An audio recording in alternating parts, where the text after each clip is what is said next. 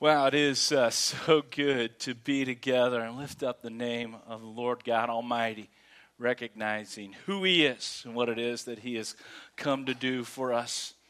I want to give you a real quick update. Many of you have been asking, checking in with me, my wife, the past couple of weeks, wanting to know how things are happening on the grandbaby end. Happy to report that this past week, grandchild number 5 showed up, all pumped and excited that Johnny came. What was really cool is that here are the birthday twins. Mimi is sharing her birthday with Johnny Oliver, and so it was a lot of fun and laughter and excitement and just beauty that God continues to shower down upon our family, and we're so grateful. So all of you who have continued to pray, continue to just ask and to come up alongside and share the joy of our story. We thank you for that. I want to acknowledge and recognize that there are many people in today's world who don't get to experience maybe the blessings such as that. For instance, there are some who go through life and have actually some challenges even related to their family. And so I want to speak specifically to those of you who are with us this morning that are single parents. I want you to know that we know that it's not always easy. You know, my wife is hanging out with our daughter and her crew. She got there on Monday. She'll be there at least through Tuesday. And even though she loves that whole experience, she's there also as just helping our daughter. Kind of help keep Jerome and Eddie, a 5-year-old and a 2-year-old, together and okay, so that Sam can stay up all night long with Johnny, you know. And just, of course, Luke is there and hanging out. But just to have an extra hand is an incredible help, an incredible blessing. And for those of you who are single parents, you at times wish you had another hand to come up alongside and just help you out. And so here's what I want you to know. We can't do everything, and we may not be able to be there in the middle of the night. But we want to be there, and we want you to know that we care, we see you, we love you. And so those of you who are single parents, I want to encourage you, please, stop by the Next Step Center on your way out of here today. Your church family wants to give you a gift. We've got a Christmas card there waiting for you. It's got $150 cash in it, just as a symbol that we want to help you. We want to come alongside. We recognize the challenge. And so I want you to know that you're not alone and that we'll be there to help you in any way. And also, if I could just go a step further, please let us know how we could just pray for you as well. Never underestimate the fact that the church family praying with you and for you would also strengthen you. You know, this season is upon us, and it's just so good to be singing songs that point us to the birth of Jesus Christ. Of course, we've got things decorated. We're just anticipating an incredible celebration of Christmas. And Christmas is one of those times where we hear the question, maybe when we were kids, depending on your life and your background, maybe you still hear the question. Perhaps you ask the question now. But simply, I want to ask you this question. What do you want for Christmas? I mean, some of us, when we were kids, we kind of wrote a letter, put it in the mail, and somebody made sure that it got to where it needed to go. But there are times in our life where we're asked the question, what do you want for Christmas? Now, chances are, many of us are thinking it, but very few of us would actually settle for my 2 front teeth. Right? I mean, there's just so much more in life that you want. In fact, some of you right now, you're immediately thinking, man, what I want for Christmas is I would give anything to see someone again. Maybe some of you, what you want for Christmas is you want a healing. Maybe it was not just a physical healing, but you would love to experience an emotional healing. Some of you, a relational healing. That when we start thinking about what it is that we want for Christmas, some of us can come up with a pretty good answer. In fact, the reality is that we've gone so much past that simply what we want for Christmas is the Red Ryder carbine action 200 shot mid-range air rifle. We want something that only it would fill that empty spot, take care of that wound, resolve a problem, or help us in a certain challenge or obstacle in our life. You know, when we think about this series, The Gift of Hope, we want to lean in and see that we've been given a gift from our Heavenly Father, and we're going to celebrate just what it is that took place that silent night, and the hope that we have received. But honestly, Christmas is also one of those times where it exacerbates this need for hope, because too often when someone has asked us what do we want, we've responded and we didn't get it. And so we experience this disappointment. We experience this anxiety, or perhaps this fear, even anger. And in our life, we are hopeful that someone, something would respond in a way so that we might get exactly what we're looking for. But we continue to move through the Christmas season, and we've got these hopes that we want to pour out, and quite often we're hoping that better days are coming. It's this idea that, you know what, things are tough now, but after the surgery, it'll all be better. Things are tough now, but once the weather changes, it'll be so much better. Things are tough now, but as soon as we finish the degree, as soon as the schedule lightens up a little bit, as soon as things slow down, it'll all be better. Things are hard now, but as soon as I get the new job, as soon as the bonus check arrives, everything will be better. But sometimes all we get when the day arrives is nothing but Jelly of the Month Club.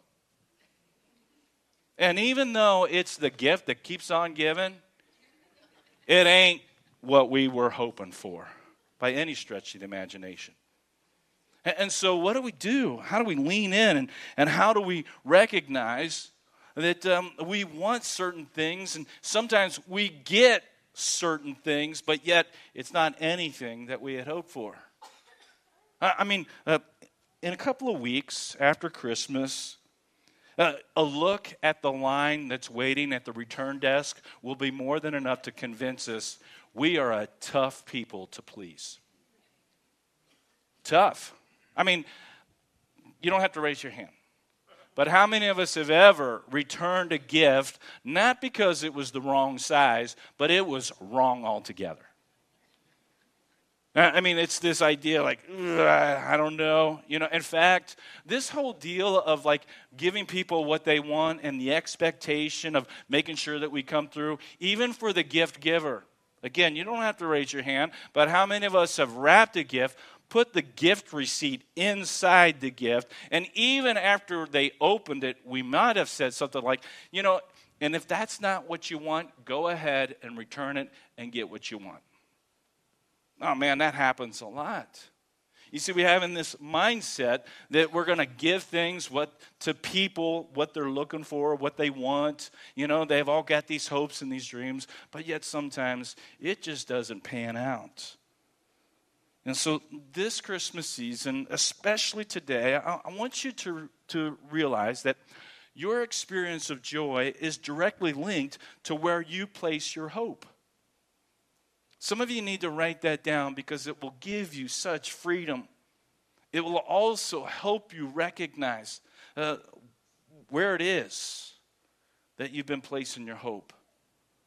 Your experience of joy is directly linked to where you place your hope. Because if you put your hope in the things that can't handle the weight of this world, you're going to inevitably experience disappointment. If the things that you're hoping for don't actually pan out, you're going to experience anxiety.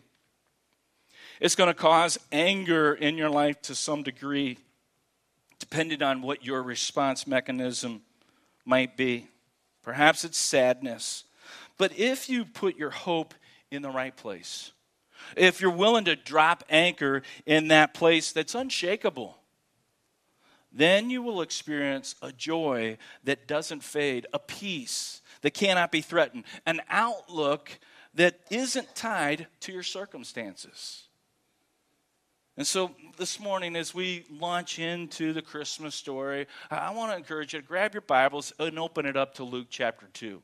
Now, here's the deal, is that if you have been just paying attention to life up to this point, chances are you have heard bits and pieces of the Christmas story before.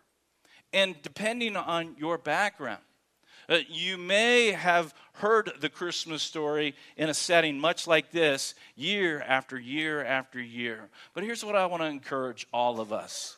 Every one of us, even though no matter how many times we've heard the story, no matter how familiar we might feel as if like we understand, I want to encourage all of us to just approach this story for the very first time, if at all possible, with fresh eyes. Step into a spirit of humility that says, Lord, teach me something new. Lord, show me what it is that you want me to see that perhaps I have missed all along. Because if we'll be willing to just let the words of Scripture and the promise that we have in this occasion that you and I call Christmas, the birth of Jesus Christ, I'm telling you, it will transform your life. So Luke chapter 2, it opens up with the story of Joseph and Mary. They travel to Bethlehem. And while they're there in Bethlehem, they're staying in a manger because there's no room for them in the inn.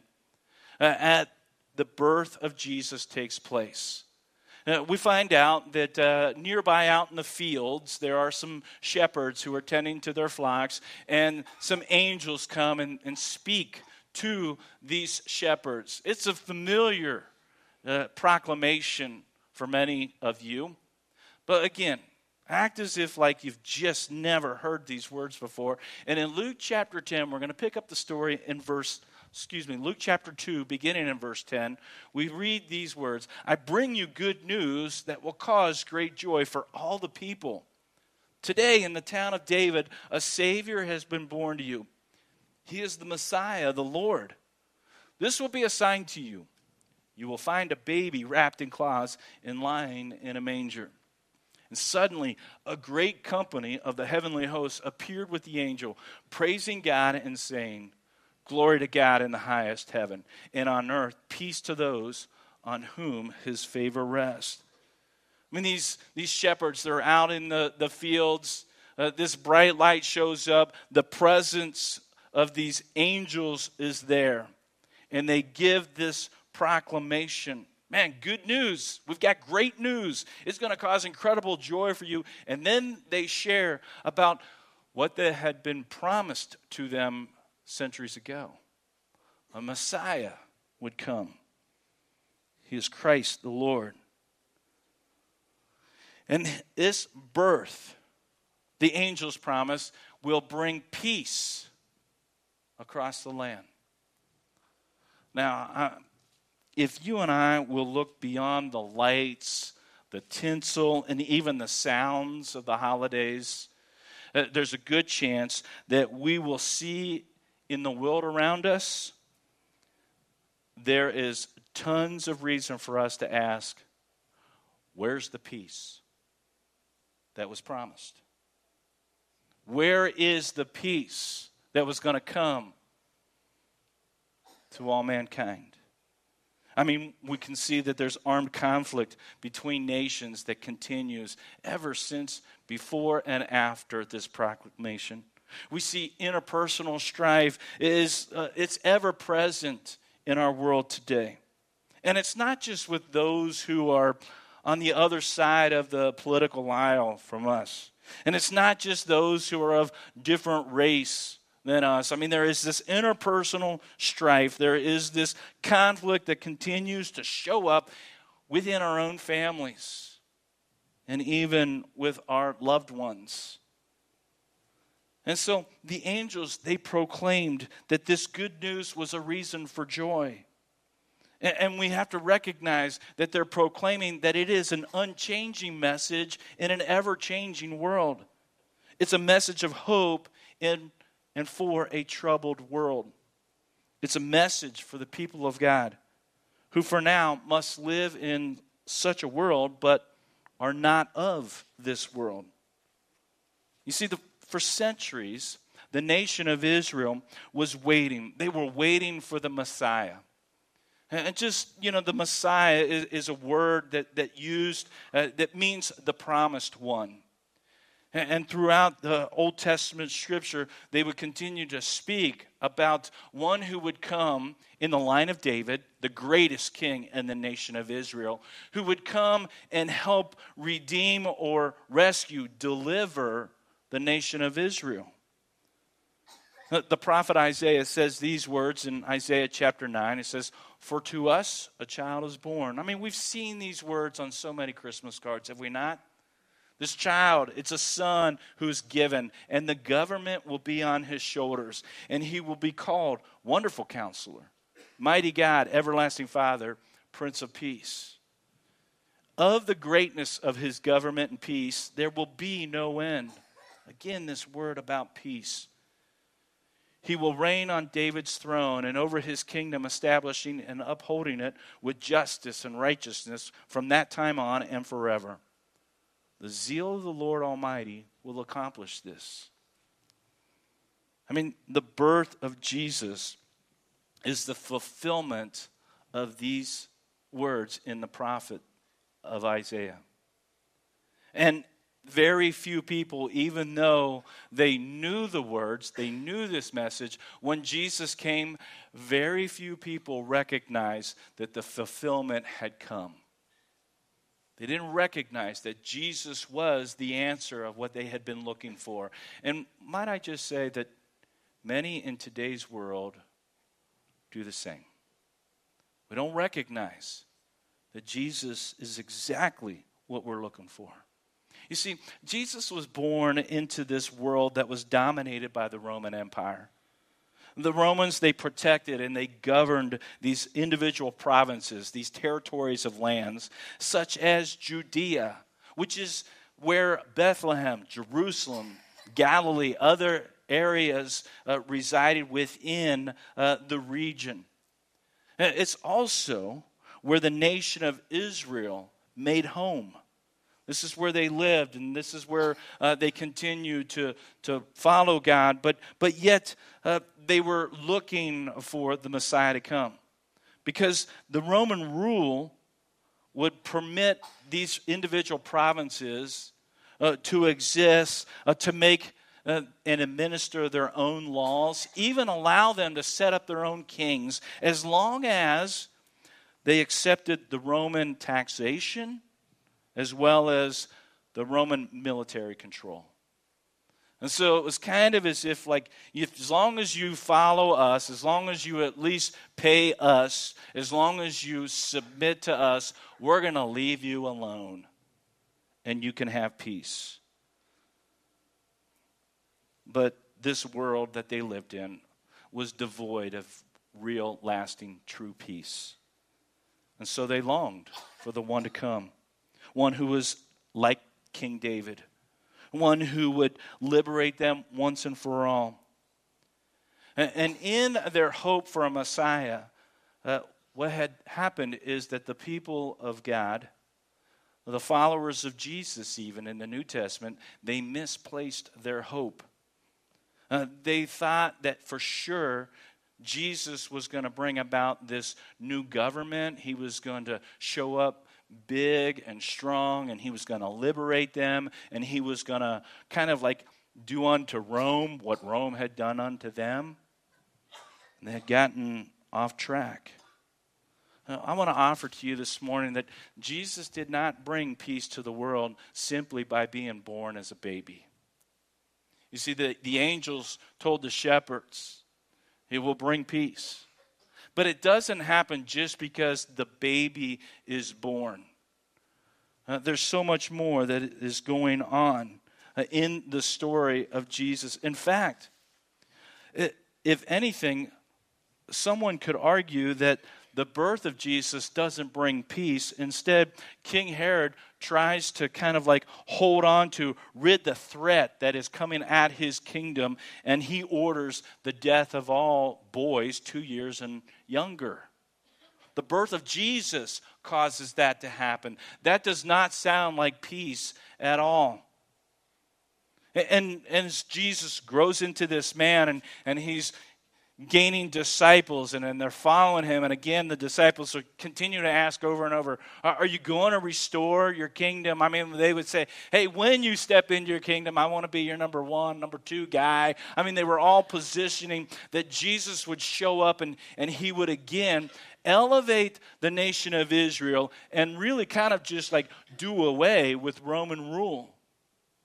And Jesus continued to show them, guys, what you're expecting and what you're hoping that will happen, I'm not about that at all. Because Jesus made it clear that he had come to really teach what it meant to submit and obey those who are in authority. I didn't like that idea. He didn't come and say, hey, now we're going to line up and we're going to show them what we're made of. But instead, the birth of Jesus, it's just the beginning. It's just the part of his story. And there's something that takes place about this peace that we need to recognize. So let's go back to Luke chapter 2, verse 14. And let's look again at what the angels say about the peace. It says, glory to God in the highest heaven, and on earth, peace to those on whom his favor rests. Sometimes we read what Scripture says, or someone else reads what Scripture says, and then over time we kind of refigure the words, and we think that what this means is peace on earth and goodwill to all men. That's what we think this message is, and that is not what the angels declared. What does it mean? That peace will only come for those on whom God's favor rests. I mean, does God have favorites? Does he play favorites? Does God kind of only just pick and choose who actually will get to experience peace? What's going on here in this offer of peace that you and I maybe sometimes miss, and we've got to recognize? You see, the Israelites in the Old Testament, when we read about the giving of the law, they were experiencing so many laws. It was over 613 written laws that they were supposed to obey. And then beyond that, there was hundreds of these traditions, these oral traditions that were passed down. And the idea was that you had to follow and obey all of them. But here's the deal, and all of us recognize this. We can't follow that many rules. We can't obey all of those laws. In fact, we've found out just one law is too many for us to always obey, to always follow. And so there was no way that mankind could meet God's standard for holiness and righteousness. And so God resolves that problem, and he sent his Son to be in our place, to be the one who is perfect, and to be the one who would accomplish what you and I couldn't accomplish. You see, throughout his ministry, Jesus taught what living in his kingdom looked like. And so he would say, follow me. Put your faith in me. trust in what it is that he had accomplished on our behalf. Follow him and submit to him as our Lord and our Savior. Because there is an incredible promise that Jesus offers to those who do. In John chapter 16, Jesus says, I've told you these things so that in me you may have peace. There's our word again. In me you may have peace. In this world you will have trouble. But take heart. I have overcome the world. You see, Jesus is making a promise to you and to me and to all that this world is full of trouble. But peace can be found because he has already overcome the world. What an incredible promise that's been given to us. And so peace doesn't come to the world through a baby. Instead, it comes because the only man to overcome the world made it possible and died on our behalf. And so I would say peace, Jesus brought peace by dying on the cross. It was his death on the cross, not his birth as a baby, that brings peace. And in him we have the gift of life. You see, Jesus bore the weight of the world's sin. He paid the price of your sin and mine. And nowhere in Scripture do we find anything that says that we should remember the birth of Jesus every year. Nowhere does Jesus say in the Gospels, nowhere does Paul write, hey, throw Jesus a birthday party every year. It's not there. But what we do have is Jesus telling his disciples in the upper room just before he goes to the cross on our behalf. He says, hey guys, every time you drink this cup, you're doing it in remembrance of me. Do this in remembrance of what it is that I accomplished. He said, this is the new covenant. He's talking about spilling his blood on our behalf. And he tells us to do it again and again. He's telling us to remember his death and his sacrifice. Nowhere does Scripture tell us that we should celebrate his birth over and over and over again. But it does tell us we need to celebrate, recognize, and remember his death over and over and over again. That's where peace is found. Now, before anyone sends me an email this week calling me like the spiritual Scrooge, and that we shouldn't celebrate Christmas, I'm all for celebrating Christmas. And I think that it's important for us to recognize that God became flesh and dwelt among us.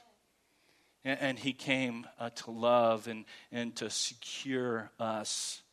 And it is an incredible gift. And he brings this joy and this life into our lives.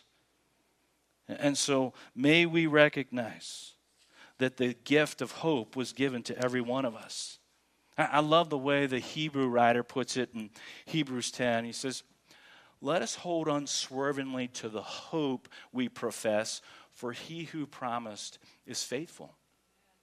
You know, this hope in Jesus, this hope that even though life doesn't work out the way that we wanted, that we still have this gift that we can lay claim to, that we can find comfort in and real joy.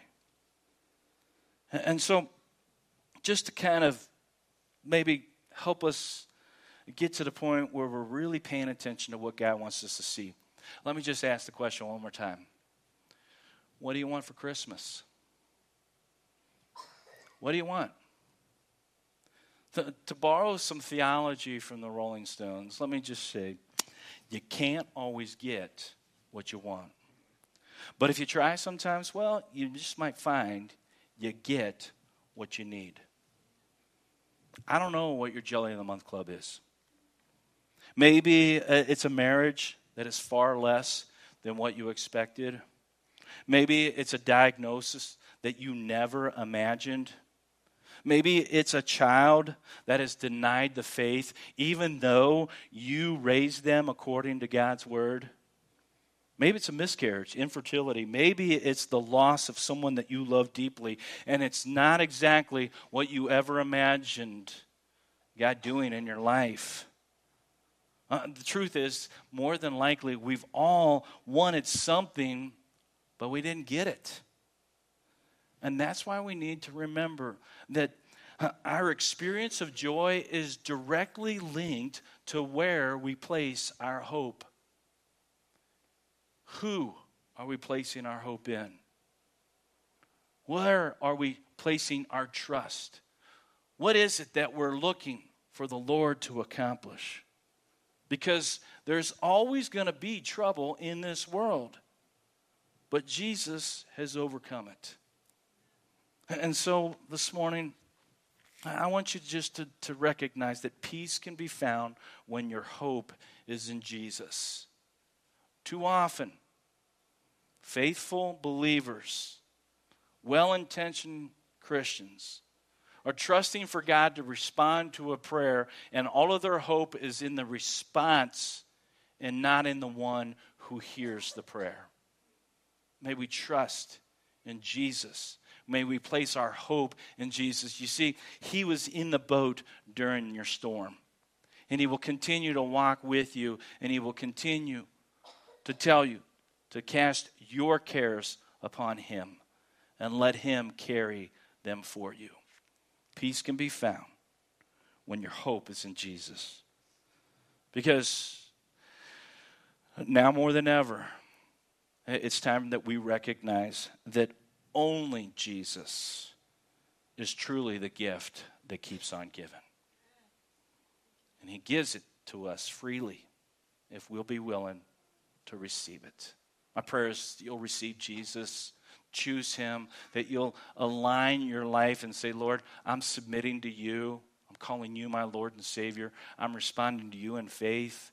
And allow the peace that has come in the form of Jesus Christ cover your sin, cover your life, and give you hope that will never fade.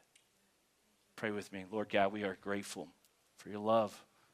Grateful for this gift of hope, Jesus Christ, who came to show us that we are not forgotten, that we are not cast aside, that we are loved by you. And so, Lord, I pray that this morning that whoever might be wanting so much more, I pray, Lord, that your Spirit would open their eyes to who Jesus is and what it is that he has offered to them in his death, his burial, and thankfully his resurrection. Lord, may you be pleased and honored. It's in your Son's name we pray. Amen. Let's stand and let's worship and recognize this King of Kings and Lord of Lords that has been given to us.